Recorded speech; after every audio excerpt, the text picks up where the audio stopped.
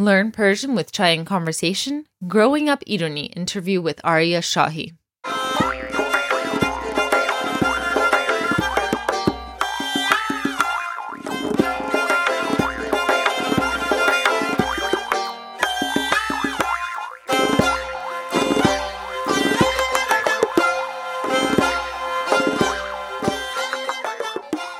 Hello, this is Layla Shams, and I'm so excited to share with you my interview with Arya Shahi, author of the fantastic new debut novel, An Impossible Thing to Say.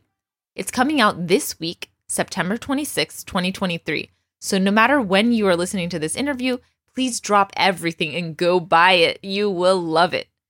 So as a brief introduction, Arya Shahi is an Iranian-American multidisciplinary artist. He is a co-founder of PigPen Theatre Co, the award-winning theater company and band. With PigPen, Arya has written, directed, and performed in original musicals, as well as books adapted for stage. Arya's debut novel, An Impossible Thing to Say, has been published by HarperCollins, and Arya will direct the Pulitzer Prize-winning English play at the Old Globe in early 2024. We actually ended up recording this interview on September 11th, which is interesting because September 11th was a big part of this novel, An Impossible Thing to Say. I'd been looking forward to talking to Arya for a long time, and our conversation did not disappoint. We could have talked for hours more. He's really an ideal guest for this podcast, and we talked about so many of the issues I hear from a lot of you about all the time. I hope you enjoy, and thank you for listening. Well, Arya Shahi, thank you so much for talking with me today. Thank you. Merci, I'm merci. so excited to talk to you. We came across each other, or I guess it was a post that I did about I love you. Or I don't want to give too much away too. There's like spoiler alerts, right? Totally, yeah. Let's get right to it. Let's get right to it. I know. Can you just read the last 5 pages? I did a post about I love you versus I like you, and then you were like, I've written a book. Can we talk? Yeah. And so it was a big run up to reading this book. That's so funny. Yeah, I mean, look, that's been with me my whole life, right? Like, I mean, like so much of what's in this book has been with me my whole life, but like the I love you, I like you thing is wild to me. Like, yeah. Which do you want to tell people a little bit? If so for the non-Farsi speakers in the audience, in Farsi, I've always struggled with saying I love you to people in my family because you just kind of don't do it in Farsi. It's really wild to me because it's actually a pretty affectionate and, passionate culture. Right. But here we are as Americans throwing around the term I love you bud, love you bro, love you mom, love you dad. And you actually can't do that in Farsi. So in Farsi we say kheli dost daram, which is like I really like you. I really like you. That's about as much love as you're going to get from a parent. Yeah, literally. But since I was little too, we would do that at the end of phone calls. We'd say, "Okay, I love you." Oh yeah. You just like default to that. But okay, going back. So we're here talking to Arya about his new book out, Impossible Thing to Say, which again, spoiler alert, that is the impossible thing to say. That is the impossible thing to say, yeah. Yeah, but I had such a wonderful time reading this book. I could not put it down. And I'm just going to show, if anyone's watching this is both a podcast that you can listen to, and it's also a video. So if you're watching, you can kind of see the structure of the book. Like I started reading it and I was like, oh, okay, I guess the first page is in poetry, but it's the whole thing. It's really interesting. I've never read anything like it. It's so unique. And honestly, it seems like it's like written for all of our Chai and Conversation listeners. It addresses every issue all of you have that write me about language learning, about difficulties with parents, grandparents, the difficulty of growing up in the United States, being in a different culture. I mean, it is all there. And for me personally, I am a Shakespeare fanatic. I love Shakespeare. So I know. So I started reading and I was like, is this going to have Shakespeare in it too? And it's all Shakespeare, which I love. I mean, to me, whenever people are like, oh, Iranian poetry is amazing, you just can't do that with English. I'm like, have you read Shakespeare? Have you? Because he's done some cool things with the English language too. But I think there's so many parallels with Shakespeare and Farsi. And anyway, so that's in there. And then there's the theme of talking in different languages and who you are as a person when you're talking different languages. I mean, it's all there. So thank you for writing this book. Merci. That's the end of the interview. Thank you. Everyone go read the book. That's great. That's all I need. That's I love that. It's wild to hear you speak about that. I mean, I think that's why I've always been such a fan of what you do, and it's kind of surreal to be on the show with you, because you are one of kind of the ambassadors of that, right? Of that, not only the Persian language, but also like the idea of what it means to learn a language. Yeah. It's a really fascinating process, and I'm so fortunate to be able to like create a lot of work that wrestles with this. Right. For people that don't know, I'm actually from the theater background. I'm a playwright and actor, and all my formal training is as an actor. So I find myself continuously pulled into this idea of what happens when people can't understand each other. But my core experience with that in my life was with my grandparents. So I think a lot of people, when they don't understand each other, revert to a place of, maybe expecting malice or questioning people's intentions. And because my core experience with that was with my grandparents, that's just never where I go. I never go there. I always go to, I'm assuming the best of this person, because I want to love them and I want them to love me. And that's kind of bled into how I create my work. And it's really actually kind of scary to have this conversation, because I've done so many interviews I'm in a group called PigPen, and we've done so many interviews over the years, but it's never really been about Iranian culture, right? Like this is the first time I've kind of tackled the thing that has just been under the surface for my whole life. It's exciting. It's exciting. Very cool. Well, I'm so curious. So first of all, again, like I said, everyone should read this book. I don't want to give too many spoilers about the book, but I am wondering, just in general, how much of this is like autobiographical? It sounds like it's pretty. Is this just your life story, or is Omid Arya?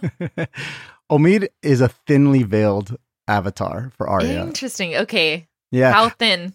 Pretty thin. No, we're not going to get to the logistics of memoir or autobiography. Yeah, okay. No. Actually, I'm happy to have the conversation. I think it's important. I took so many of the things that happened to me over the course of maybe 10 years and put them into 4 months of this kid's life. So I think by that mere fact, he's different than I am. I think he's dealing with a lot much more quickly than I had to. And I mean, his name is Omid Sultani, and my name is Arya Shahi. So there's like a little nod for you, for the Farsi speakers out there. I mean, they both kind of mean king, or both of our last names have similar meanings. But yeah, to be honest, as I was writing, I couldn't stick to memoir, because I think that's just a different form than I'm used to. And I needed something to draw me out of my own life and allow me to kind of write as a writer rather than like as a journalist. Like, I feel like memoirs and autobiographies are kind of like journalism of your life. Mm-hmm. And that wasn't resonating with me. So I placed kind of like a plot bomb in the middle of the book that never happened to me. Durud everyone, Layla here with a quick message. If you're enjoying this conversation and would like to hear more like it, I highly encourage you to sign up for our newsletter. In addition to giving you updates about our interviews, we send out a weekly email where we talk about Iranian culture and the Persian language. The emails are short and sweet and just give you a few ideas to ponder and inspire you on your learning journey. You can sign up for that and find out a lot more about us on our website at chaiandconversation.com, with chai spelled C-H-A-I. Now, back to the interview. And that allowed me to really think of Omid as separately, as a different person than I am. So a lot of it is based on my life, but there are some big things that happened to him. One in particular that just didn't happen to me, and that really opened me up. Got it. So then the whole experience of your grandparents coming from Iran, that did happen to you? That did, yeah. Okay, yeah. So then what was that like? So at this point, like Omid in the story can understand Persian, but he can't really speak it. So tell me, putting the book aside, tell me about your childhood. Like, where were you born in Tucson, and tell me everything. No, that's great. Yeah, it is funny. No, I was born in San Diego, but then my parents moved to Tucson when I was like 5 months old. I think they were, back and forth between California and Arizona before I was born. And then when I was born, I think they decided to set up shop in Tucson, Arizona. which is funny because I see echoes of that in my own life now. Like I'm 36, I'm thinking about having kids. And I'm like, oh man, that's a big decision when the first kid comes along, you know? So we moved back to Tucson, I was an infant and I was raised there. And yeah, one of the big differences between me and Omid is I actually went to Iran a couple times before my grandparents moved to the States. So those were really formative experiences. I went to Iran pre 9/11 twice. And I started realizing that there was something really weird happening culturally when you go to somewhere that you think you're going to fit in and you don't because you're American. How old were you the first time? I think I was maybe 4th or 5th grade. Okay. Like young, maybe even younger, maybe like 3rd grade. And then the second time was like 6th grade. And how was what was your experience with the Persian language? I absorbed it like a sponge. So Omid's kind of trajectory in the book with the language is mine as well. Like I spoke fluently when I was a kid. I was, doing the Hafez and the Rumi, like at the Maimunis, like that was me when I was like 3. And my parents were like, oh, this kid is like, this is our star child. And then I started school and I just stopped speaking Farsi because it just didn't make sense. And my parents were really, I think, consciously trying to support me in, making friends and fitting in and assimilating. And so when I went back to Iran, I soaked it all in. And I think my Farsi was it was really coming back to me in a big way. But yeah, I think of language as a muscle that you just have to work out and you have to practice it. And when you don't practice it, it goes away. Right. So, and you had a sibling as well? Yeah. His name's Artin. Younger. Okay. Yeah. And then what was his like language experience? Was he speaking as much as you or? No, me and Artin to this day are a little competitive about whose Farsi is better. And when I say better, I mean just passable. Yeah, right. But Artin and I think we're on very similar paths. I think Artin had later in life, when he got to college, he had more Iranian friends than I did. So he started speaking socially. And then there was a moment where I think his Farsi got a little bit better than mine because he had friends to speak it with. And then I started, I think, really caring more about wanting to speak. And to this day, I don't know whose is better. But no, we're on very similar paths. And when was it that your grandparents, did they move to the U.S.? They did. Okay. Yeah, they moved here. My mom's parents moved here. Actually, both sets of grandparents moved to the States. Oh, wow. Yeah, to Tucson. Yeah. Oh, yeah. Amazing. Yeah. The second set is not in the book at all. My dad's parents are not in the book, but yeah, my mom's, they all moved to the States eventually. So everyone was there and that was really unique and lovely. And how was your relationship with them? Like what was the language trajectory with them? Was it like it was in the book where you just had a lot of difficulty talking to them? Yeah. How was it? Yeah. Lots of miming. Yeah. Right. Lots of miming, lots of body language stuff. I to be totally honest, I think I got in my own way. I was just too ashamed. I was too ashamed to speak it. I don't think that's totally on you. I think that that's something that I'm realizing more and more as I'm doing this program. A lot of people, like, we have a very critical culture. And I think that it gets in the way of people being open to trying things and like making mistakes. And so if a kid comes and speaks, Persian, we're immediately like, oh, why isn't it better? Like, why do you have an accent? Why is this? Why is that? And people get embarrassed. So that's actually something it's taken me years to figure this out. I'm like, this is why, like, you can't, in American culture, you get a certificate for just trying. And like, we do not do that. You don't get a certificate for not getting an A+, you get criticized. I actually, this is amazing that you're saying this because it's resonating in a really huge way. I realized later in life when I was in college. So I know you started this podcast about Nimrunis, right? Like yes, raising Nimrunis. Yeah, exactly. And my parents are both Persian, both Iranian, but my mom's sister married an American, my Uncle Roy, and their kids are half. And I remember coming back from college. At this point, I was at Carnegie Mellon, and I came back home, and I realized my youngest cousin, her name's Layla, and she's half American and half Iranian, and she is like speaking Farsi with my grandparents. And I'm like, and I'm just like, my first thought was how brave. I was like, wait. And I think it's because, and again, I'm not blaming anyone or anything, but like, I think it's because there was such a cultural expectation of me being like, I'm the oldest on both sides. I'm the oldest boy. Yeah. And I was the first, born in America. And like, there was such a weight of like, oh, his Farsi he's not Iranian. Like, what's going on here? Right. Whereas with Layla, she's the youngest girl And she's just like, I want to connect with my roots. And her and my grandmother have this wonderful relationship to this day. Oh my goodness, amazing. And my grandma now speaks English because she wanted to learn so that she could speak with Layla in her native. Wow. Like, it's one of the coolest things I've gotten to experience. And it taught me a lot about how this is a very different process for people. So yeah, I think there's a little bit of a weight of expectation.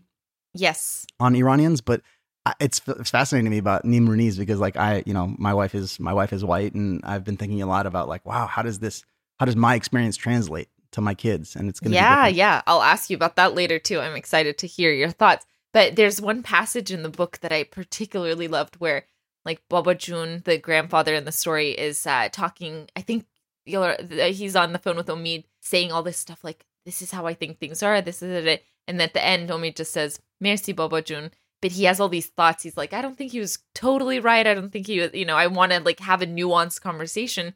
But it's fascinating how the level of language you talk affects how much nuance you can have even. Like things become black and white, things get dumbed down. You can't really tell your true feelings the way you could if you had a really good grasp of language. Yeah, I mean, that's a feeling that that's straight from my life. I think it's straight from a lot of our lives, right? Is that you are limited by your language in your ability to even define yourself. Forget about like having a conversation. I think it's really hard when, at least for me as a person who values language. I mean, this happens everywhere. I went to Japan on my honeymoon and I was there for 3 weeks and I loved every moment of it, but I was getting really tired of feeling stupid, right? I just felt so stupid by the end of that trip because I was like, no, I'm like, I promise I have thoughts. I promise I have thoughts. And to have that feeling in your own family is like, it's a lot to carry around, I think. So I have to show them that I love them and try to communicate my personality. And it's funny, I do speak Farsi more than I'm probably putting on right now or letting on right now. But all of my Farsi is like in an effort to communicate my sense of humor and my contextual awareness, right? Oh, how interesting. Yeah, it's all like, expressions and swear words and like just like the stuff that I know. It's like almost like virtue signaling, Right. in both contexts. Like whenever I meet another Iranian-American, this has been happening a lot lately, where I think the community is having this huge like renaissance right now. Absolutely. I'll like drop into Farsi every couple of sentences just to virtue signal that like, yo, like I know it, but I'd rather stay in English. Like there's always that moment where like you meet a brand new Iranian-American and you don't know where they're at on the spectrum because you're like, right. Did you grow up like in like Tehrangeles? Like, are you about to like just go for it? And I'm like, right. I can't do that. Right. But I'm gonna acknowledge that I love the language by using it in the way that I can. Sorry, yeah, I just ranted on that. Well, this also made me, just talking like this for the first time, like made me feel this immense sadness for our parents' generation for like always feeling that way. Like they never had that grasp of English, like, so in the family, maybe like we feel that way with them when speaking Farsi, but then they just like go out in the world and they're constantly not like seen as a complete a human as they are. Oh, I mean, have you it's really hard. Have you read or seen the play English that just came out last year? I didn't see English. I saw the other one. Yeah. Wish You Were Here. Yeah. Yeah. So what was? I just bring that up because English is exactly what you were just talking about. It's the experience of. It's actually about Iranians in 2008, and I'm about to direct the production of it in San Diego, which I'm really excited about. Amazing! Yes. Amazing. Okay. I get to direct English at the Old Globe, and it feels like a really beautiful moment because it's kind of the reverse of the story that I just spent 3 years telling, which is like an American trying to learn Farsi, or Iranian-American trying to learn Farsi. This is about a bunch of Iranians trying to learn English and maybe leave the country because they're in Karaj in 2008. And yeah, it's exactly that, right? Like I think our commonality is that we struggle across generation and across cultural divide because I think our the diaspora has been just blown apart since 1979, and I think we're all in different places and looking for that community, and language is a big part of that, man. Language is the one of the biggest parts of that. Right, which another big thing that you explore in this book is the modes of language as well, like both the modes of, like you mentioned, theater, like using someone else's words and interpreting it through your own experiences and your own body, And then, Omid gets really into rap. And that's a whole nother layer of like how to express yourself with a different way of communication. So all of these are just woven together in a really beautiful way. I really enjoyed every bit of it. But we are also recording this on September 11th. Yeah. And September 11th does play a big part in this book. I always love talking to Iranians that grew up in places other than Los Angeles. And, we kind of have an idea of the experience of LA Iranians. But what was your experience as a Tucson Iranian of 9/11? And like everything that happened? That was a huge part of Omid's experience growing up. Yeah, it was. I mean, I think my experience was similar similar to a lot of kids in that immediately all my experience was okay, school's over today. Like school's over today, which is already weird, right? What grade were you in? You're 36, so you were in middle school? I was a freshman. Freshman, okay. Freshman in high school. And yeah, I think school being over and being sent home, immediately, something's up. I mean, I actually put this in the book, but me and my mom, we heard about it driving to school on the morning radio show, and we literally thought it was a prank, like because they do just a bunch of prank calls. So we were like, okay, that's wow. I was like, that was weird. And then I just like jumped out of the car and went to school, and then it just wasn't a prank. And I just remember a lot of feeling anxious, but not for the reasons that we would culturally expect today. Like, you don't know that it's going to be such a pivotal moment in history. For me, I was just an anxious kid. I was just like terrified at the idea that anyone would fly a plane into a building. That's like, guys, like that's something that's just in the cultural landscape now. That wasn't there for us. We were like, it's so weird to think that like, as a kid, I just kept thinking like, are we all just like constantly on the brink of death? Like I was like a really anxious kid. And I think that's what stuck with me, is that like, I had just witnessed this horrific tragedy on a global scale, and I wasn't even thinking that like, oh, this is going to stick with you in a different way than all of your white friends. Yeah. It didn't even register for months. And maybe I'm, I think I also can't speak for 14-year-old self, because, I do have 20 years of processing. So did it change the way your teachers talk to you, or the way your classmates talk to you? Or yeah, I mean, I don't remember that stuff. Okay. And I'm just being honest, because I think sometimes there's so many stories of just outright racism and prejudice. Yeah. And what was it like in Tucson in general? Was it like, was there a lot of diversity, or what was I don't know anything. I mean, I grew up Mexican. Right. Yeah. There were Mexicans. Oh yeah, I mean, okay. Absolutely. Yeah, I grew up Latinx. It was great. There's diversity in that sense, but in terms of just Iranians, I think I was like one of 3 kids that I really knew were Iranian, and the community is very small, and other than that, it's predominantly white. And Tucson, I like to describe Tucson as kind of like a liberal bubble in Arizona, but even that is like contextually something, like you have to consider the context, because I've now lived in LA and New York, and Tucson's not a liberal city by those standards, but by Arizona standards, by comparing it to Phoenix, Scottsdale, those areas, that it's much much bluer. So I don't know, these are all things that I continue to process, right? Like, yeah. I think we try to label communities as being this or that, and I think Tucson wasn't. I think Tucson, I was in a very particular place. I was raised upper middle class, so I had a lot of privilege in that way. So I remember continually thinking into my early 20s that like, we were living in and this is really interesting because we're talking about 9/11, but then jump to 2008 and Obama's elected, and we're living in like a post-racial America, and I saw that as like this reinforcement of my beliefs that like, no, it's not about race, it's about socioeconomic status. Like, I was one of those kids, right? I was one of those like little young Republicans, I guess. Right. And I'm not like, I actually wasn't, but like, that was a belief of like, oh, maybe this race thing is not as big of a deal as people make it out to be. And I've just been completely schooled by life, by aging, by really going back and reexamining things that were said. There were plenty of microaggressions throughout my life. There were plenty of moments where I was terrified that something was going to happen to my parents. And it was clearly because we were Iranian. There was no other reason for me to be scared. You know, Right. airport security is like a traumatic thing. Like anytime a cop would be around, that was traumatic. I remember we did Charshan Besuri and like just cops just showed up everywhere. And I was like, well, this is it. This is the end. Oh. This is the end of my family. We're all going to jail because of Charshan Besuri. Like these things, you know, like they're in there. So right. It's hard to really process because I don't like telling like particular anecdotes of like, this is when people called me these names, because I think it's actually way more compounded than that. Right. Have you ever watched the show Pen 15? Did you watch that? No. Oh, man. It has a really good example of that, of the girl is Asian. And then when she's little, like they make her be this character, this like they have her be like the servant character in this play that they're doing.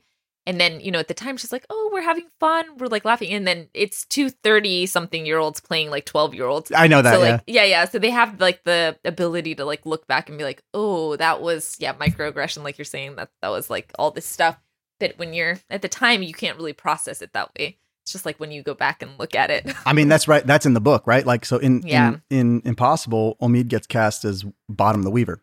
Exactly. In Midsummer. And I played Bottom in my life twice. Interesting. And I love playing Bottom. I loved playing, but that is like actually very much true to Arya. Like that Bottom was my kind of path into acting. Wow. and seeing like my friends respond to me being, you know, a clown and like a really, you know, and I loved it. And I think when I finished the book, I gave it to my fellow creators in PigPen Theatre Company. They're like, these guys are my brothers. We've been together for 16 years. We've been all over the world together. And I've had some of the most thoughtful conversations with them about just like the world and life. And one of the guys reads it and gives it back. And he's like, this is phenomenal. But you just wrote a novel about typecasting, like about how you've been typecast your whole life. And it's tough to kind of admit that that's one of the reasons I had to write it, because I've always struggled. I think any actor goes through this. I've always struggled with, why am I being put in this part and not the part that I want? And I think that gets conflated into like, oh, you just have a big ego, you want a bigger part. And it's like, no, at a certain point, you know, you do this long enough and you recognize patterns, and you have to take that into account. And I think this book used to be called The Weaver. So like I wrote the book and I called it The Weaver because I think that was just like the essence of why I was writing. It was about Bottom the Weaver. It was about my dad who sells rugs. And it was about Omid, who's weaving these cultures together. Right. Right. And I think there's a lot in the book about that. And I don't know. That's the other thing is like, I actually don't know what to talk about in the book because there's so much in there that I feel like there's different avenues in. And I thought it was so interesting that he's like, oh, this is a book about typecasting, because that's not what I thought about when I was writing. Amazing. Yeah. Well, can you tell me a little bit about your journey to this book? So what did you study? So you have a theater background, you have a rapping background. Yeah. What is your trajectory from like, let's start from like college. Where did you study? Yeah, so I studied acting. I knew from as a kid, I played Bottom in middle school, and then again in 8th grade. And then again in high school. And I was like, oh yeah, that's it. I'm going to be an actor. So you know, my parents did not have the traditional Middle Eastern reaction of like, don't do that. Really? What was their reaction? My parents are awesome, man. They were okay. They were just like, yeah, you should go and be the best actor. I mean, like, yeah, it's kind of like, you know, it is weird. I'm stuck in between being like a child of immigrants and also like being like a millennial who like was told that they can have everything. Amazing. You know, so fantastic. My parents were very supportive. I went and I auditioned. At the very beginning in Tucson, I didn't really do any of my research because I was like, "Oh yeah, I got this. I'm set for life. I'm the best. I'm one of the best actors who's ever lived." As a 15-year-old kid in Tucson. Okay. And so I was just like, "Okay, I'm gonna go to the U of A because that's Arizona is right down the street."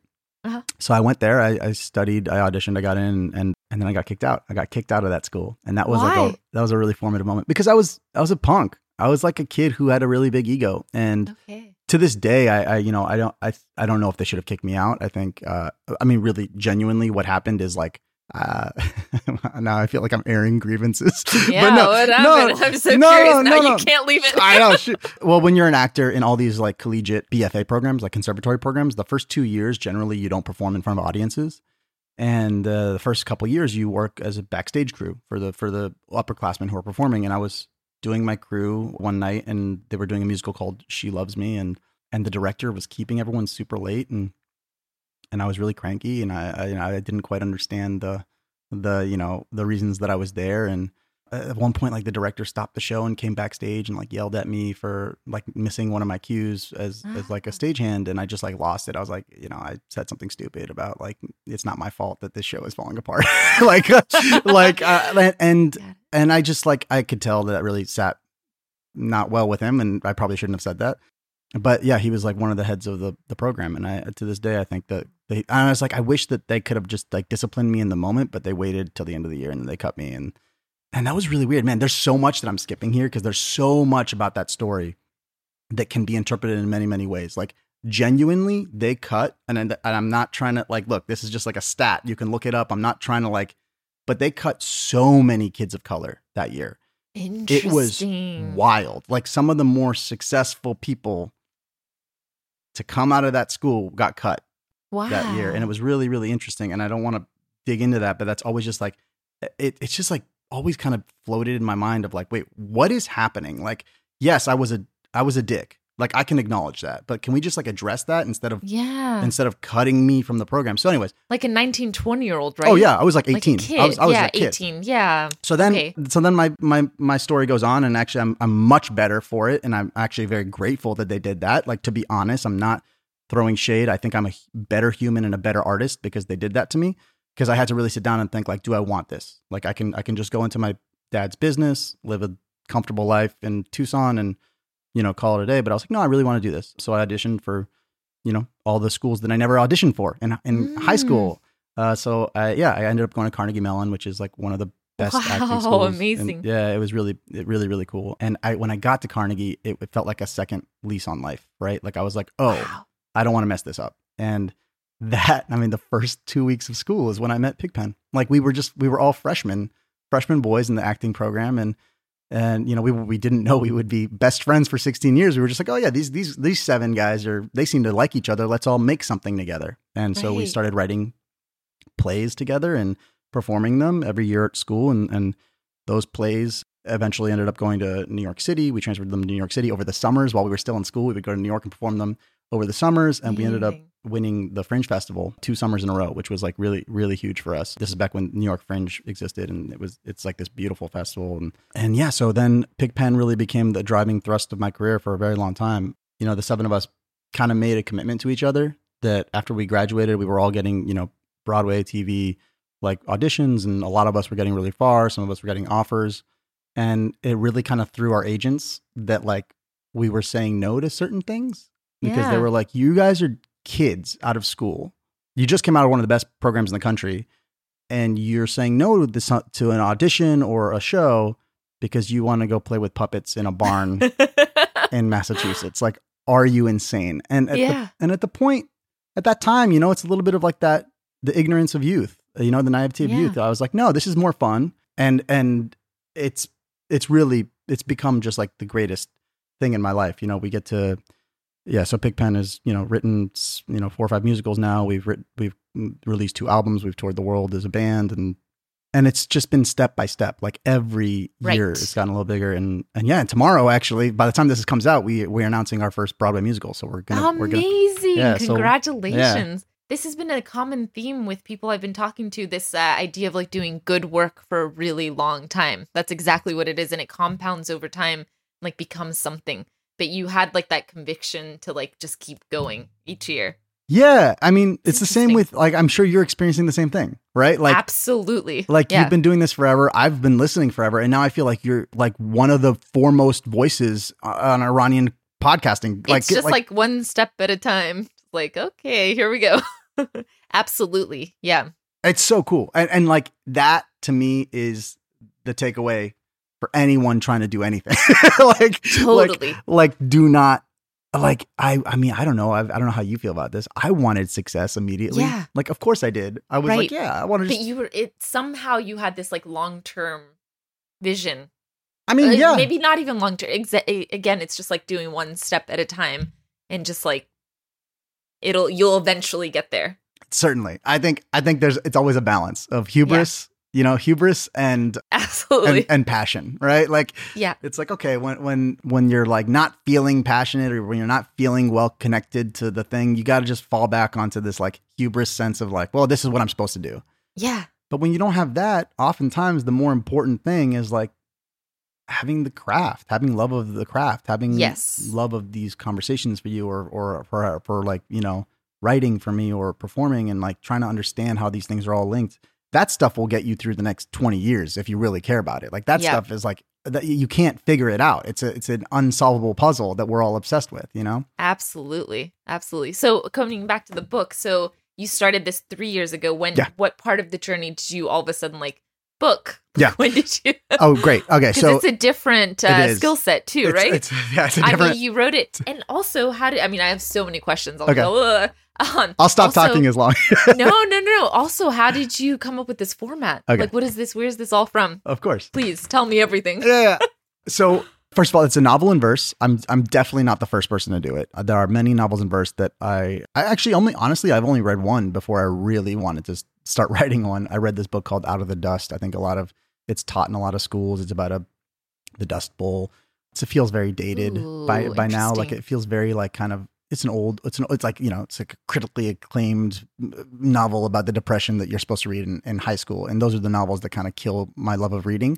But I'll always remember opening it up and being like, oh, this book looks different. Like it's literally looks different. It looks like a bunch of poems. So that stuck with me. And then 2016, Donald Trump is elected. And it makes me really wonder what the hell I've been doing with my life. I called all my friends who are lawyers and I was like, I think I want to go to law school. And and they're all like, don't do that. They were like, it's not what you think it is. Okay, Arya. Good thing you called them. Okay. No, they're like, I love them. My two best friends are lawyers and they were like, no, don't do that. And they were honestly, and they were like, and my therapist even was like, I think you're making this out to be, because to be honest, law has always been the other thing in my brain. Right. When I was a kid, it was always like actor or lawyer. And I thought it was so funny that my parents were so gung-ho about me being an actor because like everyone knew the other thing that I was considering was law. Interesting. But so Donald Trump is elected. I decided, okay, I have to do something. I'm not going to go to law school. I'm in the middle of touring with PigPen. And so I wrote a rap, which is something that I hadn't done since really early college or high school. I used to, write little raps and poems all the time, but I just hadn't done it for a long time. And I wrote a little rap called The Thing About America. And I uploaded that literally, I think 2 days after Trump was elected, maybe the day after. And, it got shared around on socials. And one of the people who saw it was my literary agent, who I've already had, which I'm very, very fortunate. They are the gatekeepers to the publishing industry for sure. Wow. But I got a literary agent many, many years ago through my work with PigPen, but I'd never written anything for her. Ah, interesting. and so she texts me. She's like, so I watched your rap. You need to write a novel in verse. Wow. And I texted her back and I was like, you're crazy. I was like, wow. I can't do that. That's a novel. I can't write a novel. Like what? No. And she's amazing. She's one of the people that the book is dedicated to. Her name is Rebecca Sherman. She's an incredible human being. And wow. So I was like, no, I can't. And I remember I was like, how about this? How about we try to take that rap that I just wrote and sell that? Like we can sell that and make that into a little picture book. And she was like, yeah, okay, I'll try. Like, and we'll put a package together and we'll send it out. But you should write a novel in verse. I'm not going to let that go. And I was like, no. I was like, okay. So, we sent that out. It didn't go anywhere, but it got some good responses from some of the publishers. They were in the process of pairing me with illustrators, but I realized like, oh, you know what? I'm trying to fit a square peg into a round hole. I wrote that as a rap. It was very good for what it needed to be, but it's not a children's picture book. I'm not gonna spend time making it one because it just didn't feel honest. Then in 2019, the more and more PigPen grew. So this is 3 years later. We were working on our musical, The Tale of Despero. We were doing it at the Old Globe, actually, in San Diego. Nice. And I'm watching the way the rehearsal room is playing out, and at that point, the way PigPen works, it's changed over the years. It's really evolved. There's 7 of us. Everyone's super talented. But I realized how much sway the writing had in this room, right? Like Dan Weschler is our primary writer in the group, like script writer. And he's actually one of the most brilliant people I've ever known. And I just remember looking at Dan and being like, man, what he's doing right now is incredible. Like everyone in this room is throwing ideas at Dan, and his ridiculous job is to go home. And we've already been working on this script for 4 years together. His job is to go home and like take all of this in and like make something up in his brain that like addresses all these things. I just thought it was magical. And look, I've known Dan for a long time. I've known Ryan, Curtis, Matt, like all the guys, like we all can write. But in that I'll just never forget that moment in our rehearsal. I was like, oh, I want to try to do that.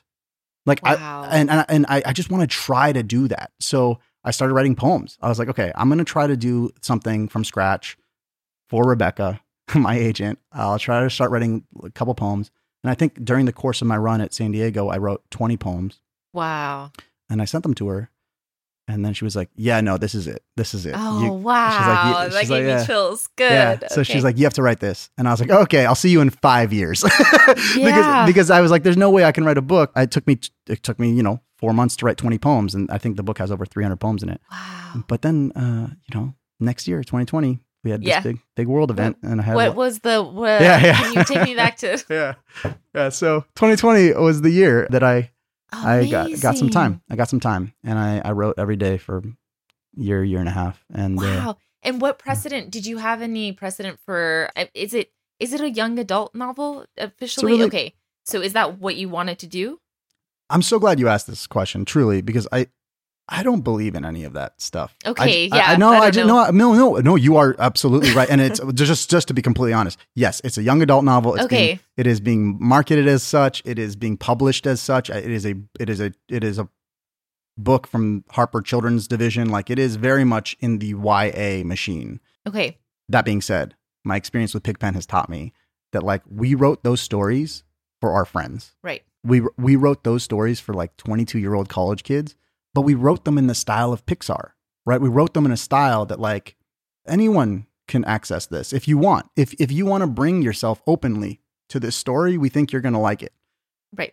And honestly, that's kind of how I write my poetry. Like, yeah, there are some technical things that make it YA. Like Omid is, he's a 15-year-old kid. And generally your protagonist's age kind of dictates where the story fits in the marketplace. Interesting. Yeah. So that's a whole nother lesson I learned. Like, when I drafted the piece, he was originally a freshman, like I was during 9/11, but we actually aged him up for a bunch of reasons. And I think they fit really well now, but they were not the initial kind of expression of the idea.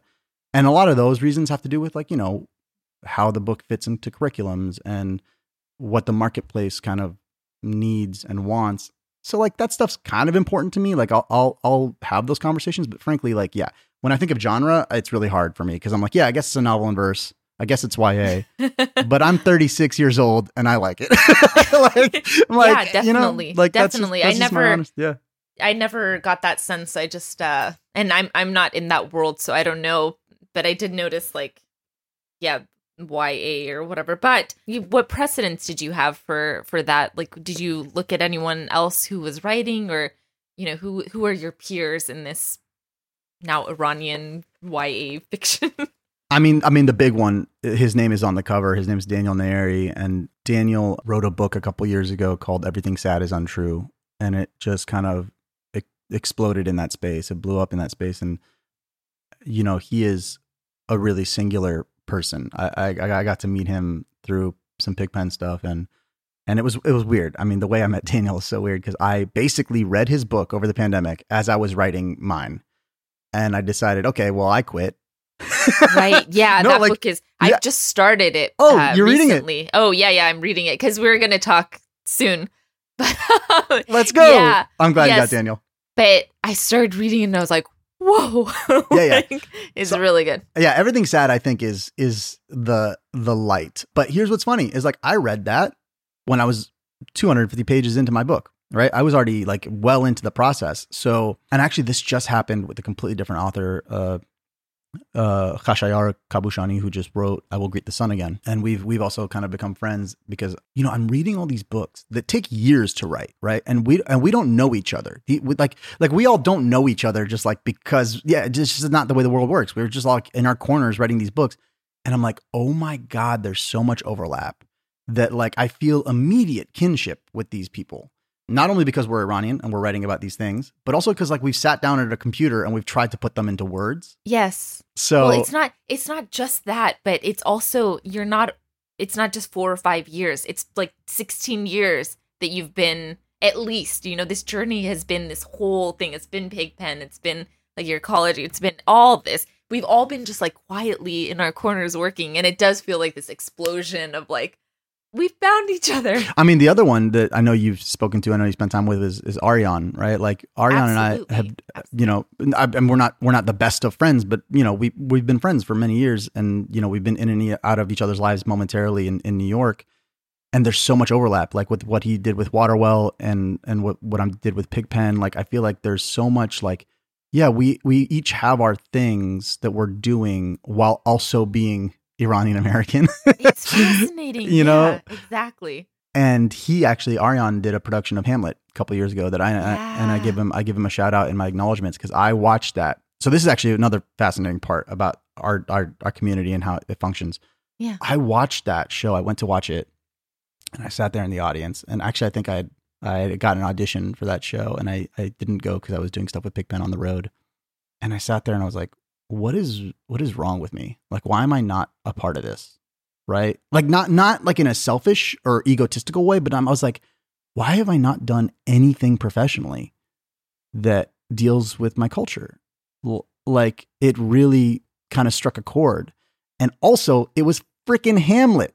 The dude was on this wavelength, you know, way before I was. Like I obviously love Shakespeare, but I never ever thought of like, okay, there's a connection here. And, you know, as I was writing, I got to talk to Aryan a little bit about how he did that. And yeah, I don't know. So you're right. There is this like really beautiful kind of moment that's happening. And I think we should all acknowledge it. And also I watched my parents' generation kind of like compete with each other over that like scarcity mindset of like, gotta be the Iranian, you know, that's like crushing it. And I'm like, no, we can all crush it. We can all. Absolutely. Yeah. Absolutely. Well, so you started writing it in 2019, or the idea came up in 2019, and you're slowly working. So what was and the pandemic happens, and what was your process for writing? How do you even figure that out? Like, were you like doing the everyday, like write a little bit, or what was the process? I mean, dude, a really good day is if I can write one poem. Right. Yeah, if I can write one poem. How many is it? Hold on. Let's look. I mean, I'm sure you know. No, this. I think it's like, it's not numbered. No, it's not numbered. I think it's like 295, something like that. It's right around 300. And those are just the ones that made it into the book. And first of all, terrifying because I'm writing the second one right now. And I'm like, at the poem 30. I'm at like poem 30 right now. I'm like, oh my God, it's never going to get done. Amazing. Yeah. It's like, oh, it's never good. But, yeah, so the process was every morning, and it really kind of became a ritual during the pandemic. And I've learned this about myself. I write best around 6 a.m., which is insane because I'm a night owl. Wow, so, no way. Yeah, So what time did you go to bed to do that? Well, I mean, like eventually, once I realized, you know, Arya, you got to start getting up early. Like my body just couldn't do it anymore, and I would start falling asleep around midnight. But oh God, midnight. Yeah, no. I mean, midnight's early for me. I mean, to this day, my wife is just like going to bed at 11, and I'll look at her and I'll be like, "You're going to bed?" She's like, "It's 11 p.m. Yes, I'm going to bed." So yes, I would wake up every morning. Really. I mean, I've never told this. I mean, I haven't talked about this book much, but I've never said this to anyone. I wrote this book in my mom's house in Tucson, like the big chunk of it. The big chunk of the book got written in Tucson during the pandemic, where I was living at my mom's house. She was living in Houston at the time. And my mom's house in Tucson happens to be the house that my grandparents used to live in. So the other set of grandparents, actually, the set of grandparents that's not in the story, but it was really weird. Every morning, my mom's office is actually the room that my grandfather, who's passed away now on my dad's side, I remember going, who I had by far the littlest relationship with, because, you know, he was kind of like, you know, an elder Iranian man. And I was, and he was very reserved and quiet, and I was very young. And so the way these things happen is like my core memories of him are like going into that house, and in the room that I actually ended up writing in what used to be like his little gym. Like he was like, he was like one of those like he had those big Iranian pins. I don't know if you've seen those. Nice. Yeah, of course. So he would do that. Like that was his exercise. Wow. So I actually wrote most of the book in the room that he would do that in. And yeah, it just always felt really special because I was like, I just like every morning, 6 a.m. And I would write for, 2-3 hours, maybe 4 hours if it was a good day. And then I'd move on with my life. And that was really the only way to do it because I think I would have. And at the time the theater was shut down? Yeah. Okay. So this was your only thing that you were doing? Yeah. Yeah. Which was huge. Yeah. PigPen was trying to figure out how to do like music stuff. We wrote a bunch of songs together and we released some new songs, but like, yeah, theater and touring was the dominant force in my life for the past, 10, 15 years. So when did you finish? I finished right as the pandemic was opening. Wow. So I'll always remember the auction for the book happened the first weekend of the storytelling festival at Little Island. So PigPen curated this festival for a couple summers at Little Island in New York City. And I just remember that being a crazy weekend because I had gone from, sitting in my room either in Tucson and then later in LA. I lived in LA for most of the pandemic for years, and then all of a sudden the world is back open. I'm curating a huge festival in New York City and my book is being sold that weekend. And so it was like a big transitional moment. And then look, the reality sets in. The book, the auction happens. There's all kinds of weird stuff that you learn about the publishing industry and auctions and stuff like that. But once I had my publisher, I had the editor, I was like, great, let's do this. Let's lock in, like send it to the printers. and they're like, no. You are rewriting this thing like 3 more times.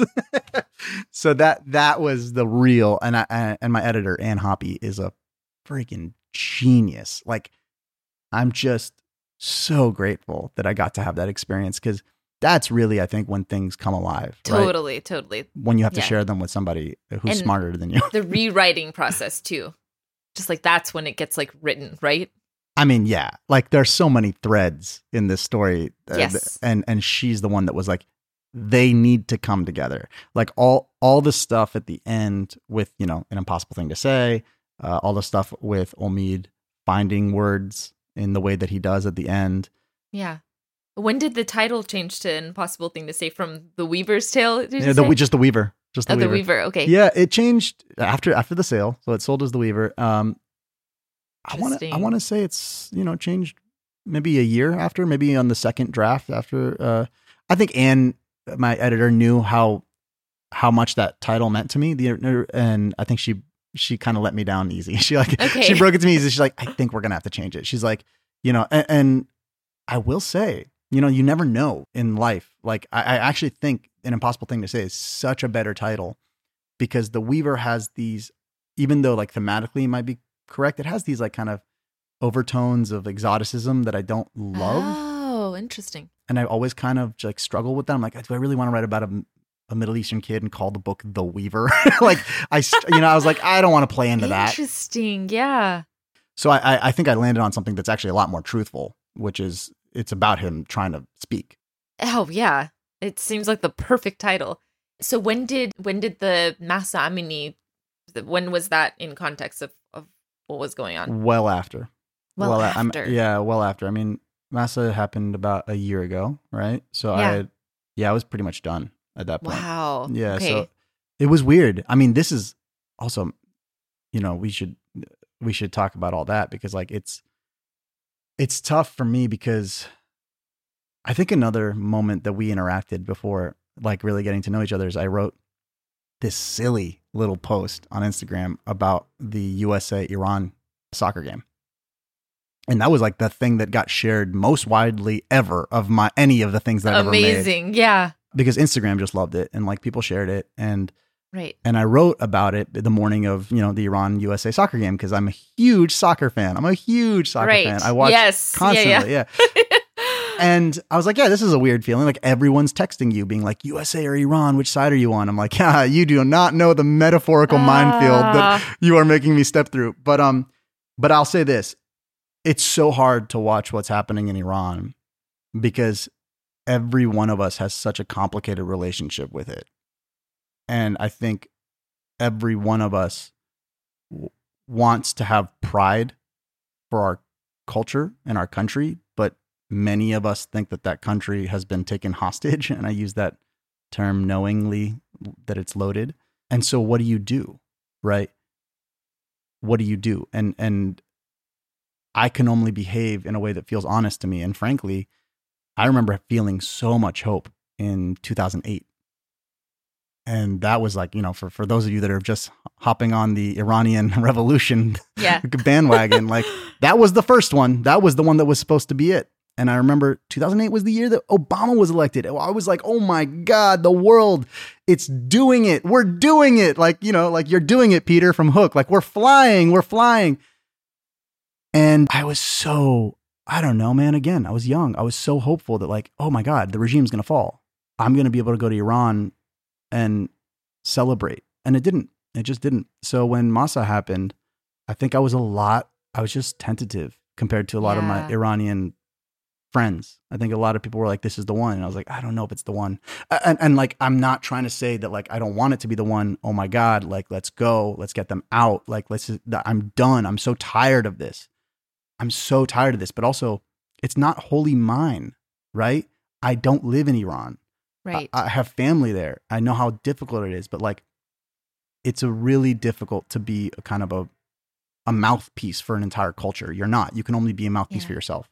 A little bit, but I also like when it's like, it's not ours or whatever, I do think it's not by choice. Like your family's not here by choice. Like, are they Baha'i? Is that a part of, so they have my mom also, is, yeah. That's huge. Like they're also, you have this like, and did you have an aunt that was killed and all that?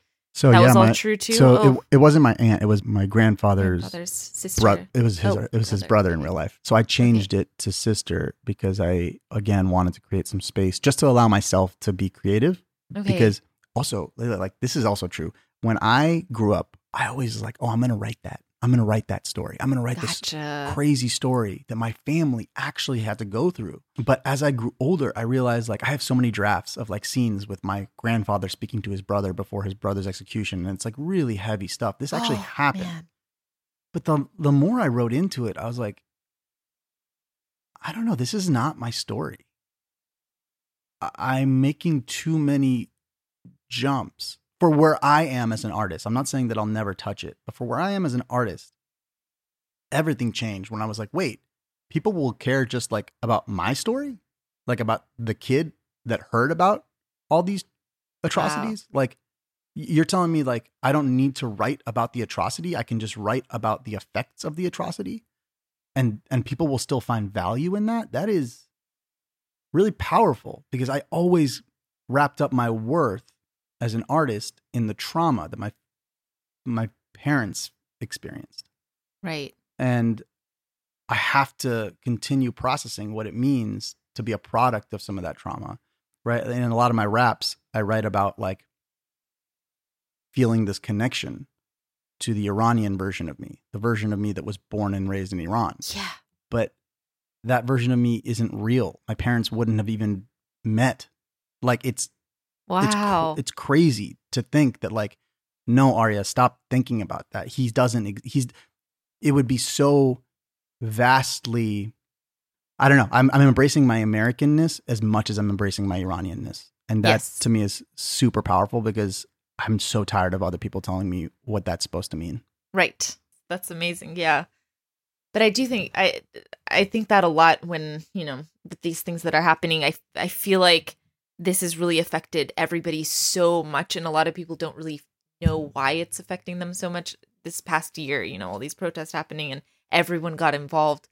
And I think a lot of that is just from this feeling of all of a sudden realizing like we were more connected to Iran than we thought, How's it for you? I mean, how was it? Just like how's it been for you? I think that similar to you, like I was very skeptical in the beginning. More than a lot of people. Like I didn't really post about it. I didn't really, because first of all, I was like, I don't know what's misinformation, what's like not misinformation too, because, a lot of people have been killed over the past few years over things in Iran. Like, why was it that this was the one that like all of a sudden blew up in this way? I just was skeptical. But then, and also like I had my daughter was born October 1st. So it was just like 2 weeks after that happened. So all these videos were coming out of Iran, and, you know, I was like, I can't watch these things. I can't. Yeah. It was a lot. Mm-hmm. But I feel like from what I'm hearing too, you know, a lot of people write me and people are feeling more connected to Iran than ever, you know, and feeling more connected to Iranians. And so I think that it's amazing that I think it was all happening below the surface. You know, people have been slowly, like we've been saying, working over the years, and all of a sudden there's this just convergence of people. And like, so yeah, that's kind of everything that I'm seeing is like, we're all being connected more, right? Yeah. So I think that it's an amazing time for a book like this to come out. I mean, I appreciate that. I think they, not to like rain on my own parade, but I'm just being honest. I am a person who like, I'm constantly doubting many narratives, right? And yes. Oh, yeah. And for me, it's so hard to just like be like, wait, am I taking advantage of this moment? Right. Like, what is happening? What is happening? Like, this is the craziest year of my life. And I don't revert to like, where were you all before? Like, I know some people do. And I get that. I totally get that. I think they have a different relationship with this experience than I do. And they have their reasons. For me, I'm like, okay, this is way bigger than me. This is not about my career. This is like, Arya, get out of your own freaking head, dude. But, you know, we can only experience life through our own minds. Right. And so, yeah, it's having a legitimate impact on my life. And I just, you know, I don't know. You start wondering like, this is like a seismic moment. And I just happen to be a part of this wave. Yeah. And I have to be grateful for the things that it's brought me, but I also have to be very, very considerate and also acknowledge that like, it's not guaranteed. Not like this. None of this stuff is guaranteed. Like, keep your head down. Keep telling the stories that you think matter. And I'm really happy that this story was timed in a way at a time that people might respond to it and it might resonate with people. That makes me very happy. Me too. I think that, I mean, they say like, write the story you wish you had at that age. You know, this is absolutely the story we all wish we had, right? Merci. Yeah, I mean, I'm definitely the one I wish I had. I mean, a story about Shakespeare and in Arizona. Yeah, like, in Arizona. You know, in Arizona of all places. It's been cool. It's been cool. Yeah, and also, go. Well, have you seen the story Junam? Have you watched Junam yet, or do you know? Okay, not yet. So you know that it's also Baha'i, it's also grandparents, it's also. I mean, these stories have been there, and it's just it's amazing that all of a sudden, like, these stories are being told, like we need them. And I think we all have an insatiable thirst for these type of stories. Oh, I was starved for it. Exactly. It's crazy. I mean, your podcast is a huge part of that. Like, I mean, really, I don't have that many Iranian friends. Like, I just don't. So I want to ask you about that. What is your relationship with the diaspora right now?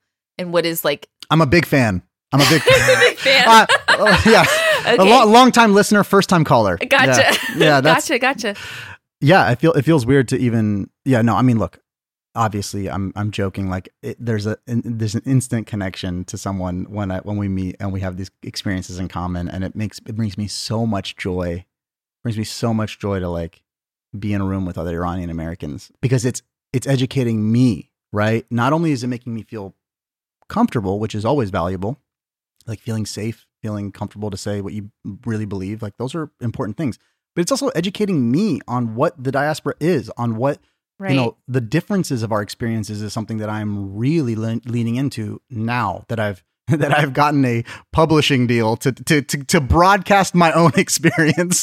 I'm like, okay, that's done. Now, like, shut up and listen. And it's been the most joyful part because, man, I mean, there's a lot of commonalities, but there's a lot of differences. We are there. We contain multitudes, and so I feel like I'm one small part of the diaspora. Amazing. And I love that. Yeah, I love that these stories are being told and like we're finding each other, and no one feels like everyone's a legitimate part of the story, which is wonderful. How is it for you hearing so many stories of people's lives that I'm sure have a lot of overlap. Like, how do you process it all?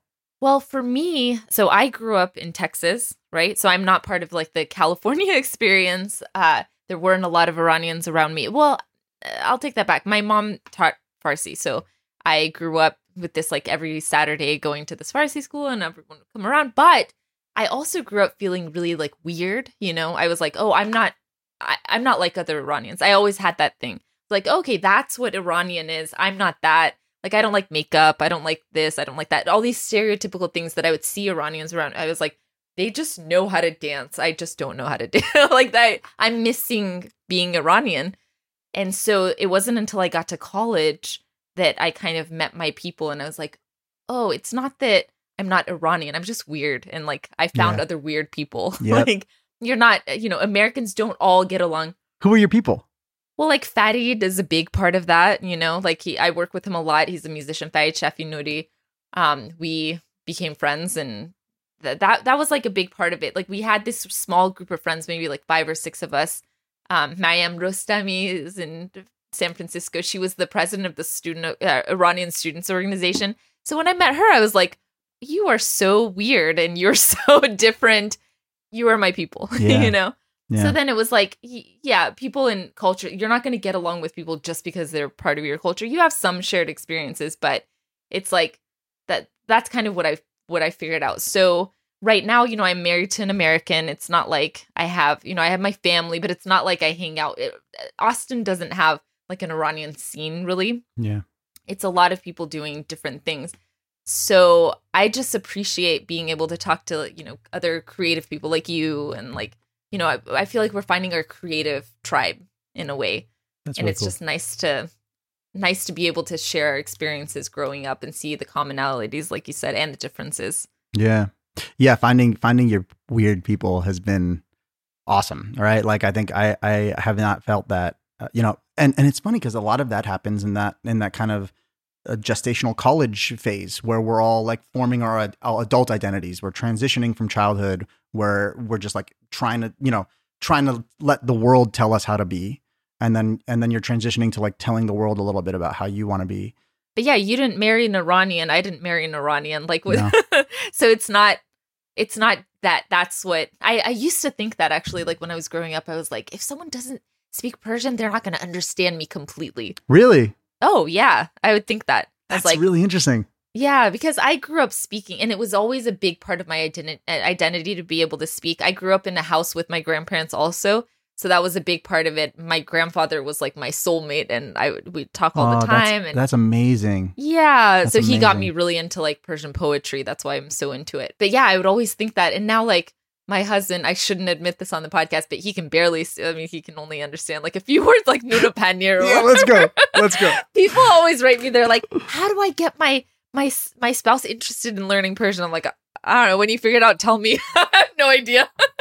That's amazing. Why do you think I know? I just teach people. Yeah, that's awesome. Yeah. So then I don't know. Now I think that there's a lot more to understanding a person than language, Language is a part of it, but I feel like my husband understands me completely without knowing Persian.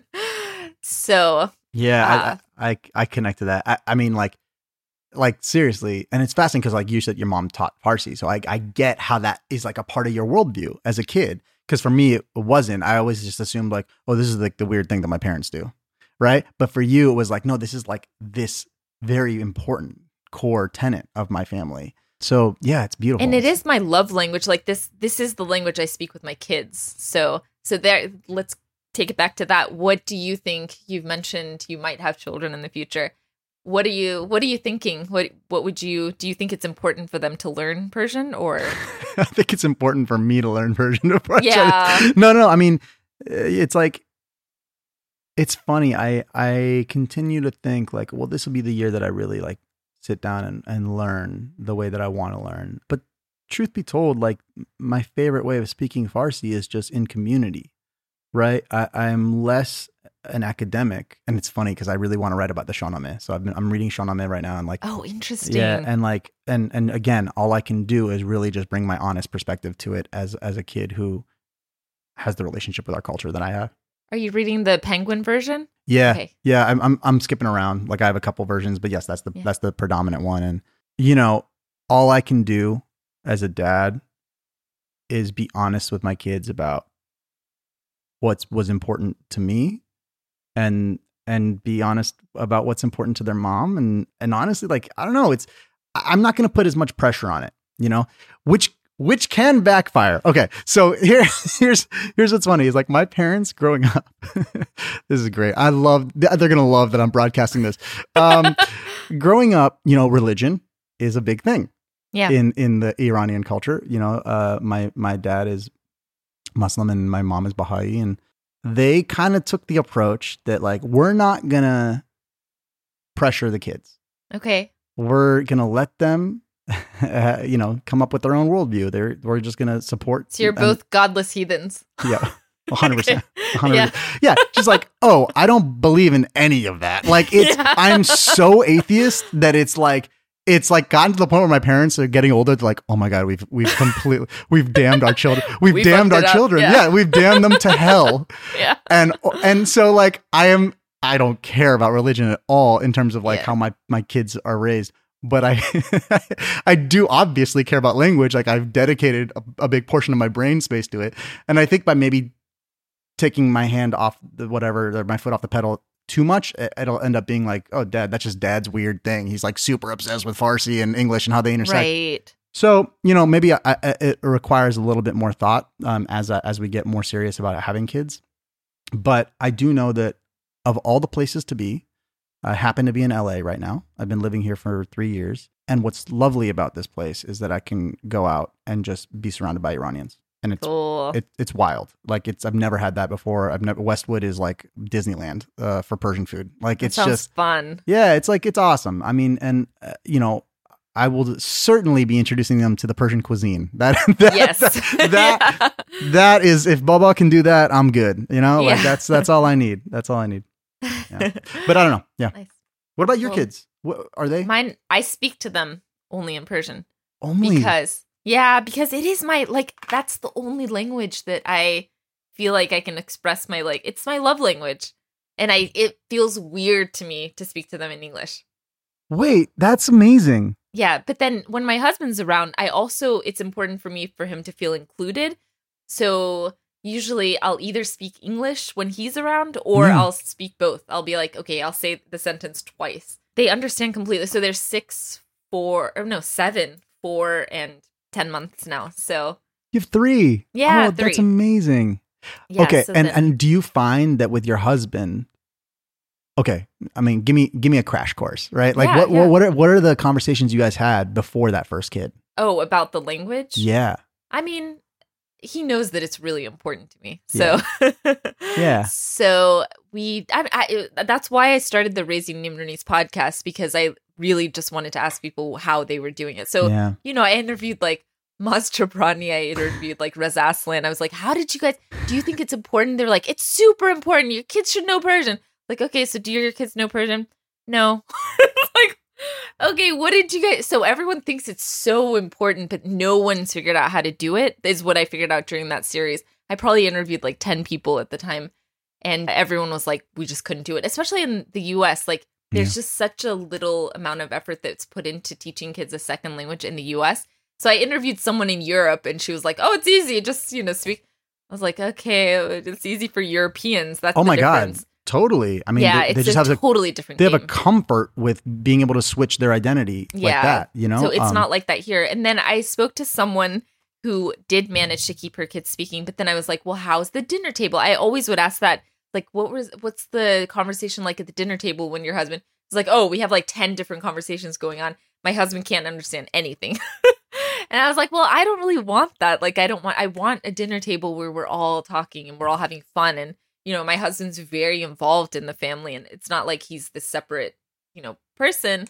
So I don't know. It's complicated. I mean, also, I think generationally, it's going to evolve and change, right? Like as I see my parents get older, I realize that so many of their values are important and shape me, but are not the values of the future, right? Right. And I think I am eager to be the best dad I can be, and to like really like care for my children and tell them, you know, how important, how these things are important to me.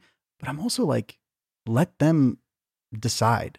Let them let them put value on the things that need to be valuable in the future. I really do believe, like, generationally, we are different than our parents.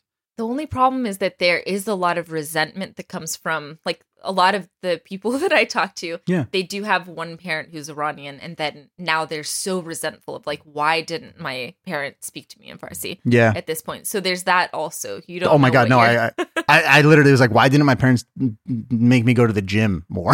Exactly. Yeah. I'm like, totally. Wait, like, you just watched me just like eat 35 pizzas a week and never told me to go. Totally. Like, no, I hear you. Or like our kids are in cello right now.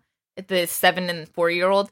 It's every Wednesday and every Saturday. And this Saturday I was sitting there. I was like, is this the rest of I'm going to have to do that? Like, I'd rather be doing something else than like sitting here.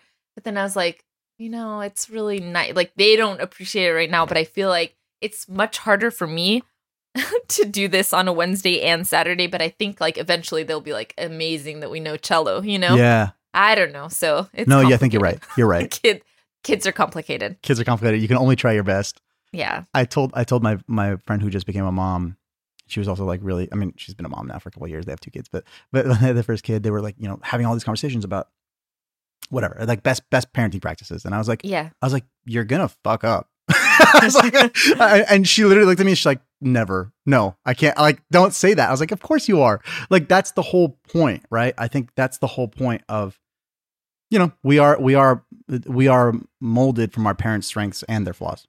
And if you don't have any flaws, like, yeah. But I think having kids, like, what I will say is that it will force you to speak better. And like, if you do this thing, like from the very beginning, just speak Persian to them. That would be my suggestion. Yeah. Because it'll be good for you too. Like, they don't know that you're messing up, like, and it'll make you better. And then Tuesdays we have SpongeBob Farsi days. And we watch SpongeBob in Farsi, which is amazing. As koja SpongeBob from Farsi. Where are you getting that from? So I should make a blog post where I put all this stuff up because I just like typed in SpongeBob Farsi because I'd heard somewhere that they did a really good translation of it. It is amazing. They take all the jokes and it's all like culturally appropriate for kids. They use like Iranian songs. The actors that they had do SpongeBob were amazing. So, I'm gonna watch that. I'm gonna watch watching it. I would recommend it. So you'll learn a lot, and it's all like the new like contemporary Iranian speak. It's so good. Like, I didn't grow up with SpongeBob. I'm older than that, but I love SpongeBob Farsi. It's like, dude, that's awesome. Very, very cool. Yeah. So that's my suggestion. I'll write a blog post about that. Those resources. It's on something called Aparat, which is a little difficult to navigate if you can't read Farsi. But yeah, so this has now officially been the longest conversation I've had. So I know it just went by very, very quickly. But is there no, it's perfect. Is there anything that we haven't talked about that you'd like to add to? No, I mean, it's been a pleasure, and I'm super excited to get this book out there and just to like continue meeting people and to continue being a part of the conversation and being a part of the community. It's beautiful. Like, guys, like we have such a unique thing happening right now, and every day I'm grateful for it. Yeah. Yeah. Are you reading the Shahnameh and Kitab Club? I was. So that's how I started. And then because of the book launch, I just got like crazy busy and super. Right. I fell behind, and I'm going to try to jump back in. Okay. But I need to like really do a session, like a deep session. Yeah. Well, so I'll link to Kitab Club in the links to the show notes so that eventually I'm sure we'll read this as well in Kitab Club. But also, where do people find you? Where's the best place? Yeah, just like the internet. Okay. Also in Los Angeles, just wandering the streets. Yes. Yeah, I'm at Arya Shahi on Instagram and Twitter and all that stuff. But yeah, I think reach out if anything. So we'll resonates. link to all that in the show notes. This book comes out September 26th. So this podcast will be released before then. As soon as you listen to this podcast, go buy the book because I've heard first week sales are very important in the book getting to different whatever. But yeah, like it means a lot, guys. Like if this resonates with anyone, I'm going to be so touched. So thank you. Yes, please buy the book and read it. I'm sure. I mean, all these messages that I get and emails that I get from people about their own experiences, I think this will resonate with you so much, and it's just fun to read. It was a lot of fun to read, and it makes you want to go read Shakespeare immediately. And And also, yeah, I wanted to, this is the last thing that I'll ask you. What's up? I feel like in the past year or two, I've been learning about Iranian rappers more. And one thing that comes up in here is about, the cultural appropriateness of different modes of communication. He has friends that there's so much in the book that I'm glad we got to this. This is all day. Yeah. So has there been any experience that you've had with Iranian rappers now, or have you been listening to anything, or you want to talk about it a little bit? I listened to it. Yeah, I definitely, I listened to it. I think what's incredible is I listened to a lot of Iranian rappers, and then I started listening to a lot of Arabic speaking rappers, because I think as a rapper, something that, or you look, as a songwriter, I don't know, this is going to take a really weird tangent, but as a songwriter, one of the methods of writing songs is that you come up with melodies, or in rap, you come up with your cadence by mumble rapping or by gibberish rapping, just boom, boom. And like, then you go back and write the lyrics. So it's hilarious that listening to rap in Farsi is kind of that for me. Like, I'm soaking in the cadences and the rhythms that are more more natural to Iranian rappers, as opposed to the cadences and rhythms that are more natural and appropriate in the United States. So that's really beautiful. And then every once in a while I'll catch like a phrase. I'm like, oh, heck yeah, I got that. Like, that hit. Cool. So yeah, I think the cultural conversation about rap is amazing. Like, I could do another hour about this, because I really genuinely believe that, African-American artists have led the way. They created the form, but rap is a form of folk music. It's music of the people, right? And I grew up. I spent the past 20 years writing folk music, so I got into Woody Guthrie and like the real folk writers. Wow. And so for me, I really have a connection, and I talk about it more in the terms of Shakespeare and rappers in the book, because when I want to say this, I didn't want this book to be that like super tropey, high school English teacher brings rap into the classroom and like kids get excited about language. It's such a played out trope. But what's powerful, I think, in this book is it's the opposite. It's Omid finds rap and makes the connection on his own terms. And it's because of his relationship with Farsi that he's even able to do that, right? Like, all those three things kind of lead to this one moment in the book where he brings in a rap CD to his English teacher. And it's like, she's almost caught off guard by like, oh my gosh, okay, yeah, I can talk about this, I guess. It's really a part of his journey. And rap at its best is this gorgeous exploration of language and music and oppression. Our responses to oppression are responses to the way the world sees us. When I rap, I take on a more aggressive or heightened emotional persona, right? I'm either writing from an incredibly vulnerable place or from an incredibly aggravated place. I think those are the two places where rap, for me personally, works best. And so, yeah, I think the form is gorgeous. I think there's a lot of, hesitancy about who owns it. I don't think anyone can own it, but I do think that it was very much created by the Black community. And it's something that I have looked up to for years. And yeah, I don't know. It's complicated. I've talked to so many musicians about cultural appropriation and what's correct and what's not. And, again, I go back to trying to have the best intentions, but also being super aware of your impact. And that's one of the reasons that like, I'm not out here like trying to be a big rapper. Like I write rap as my own form of processing these feelings. And this novel feels like a much more true to form, expression of like maybe who I am as a complete artist.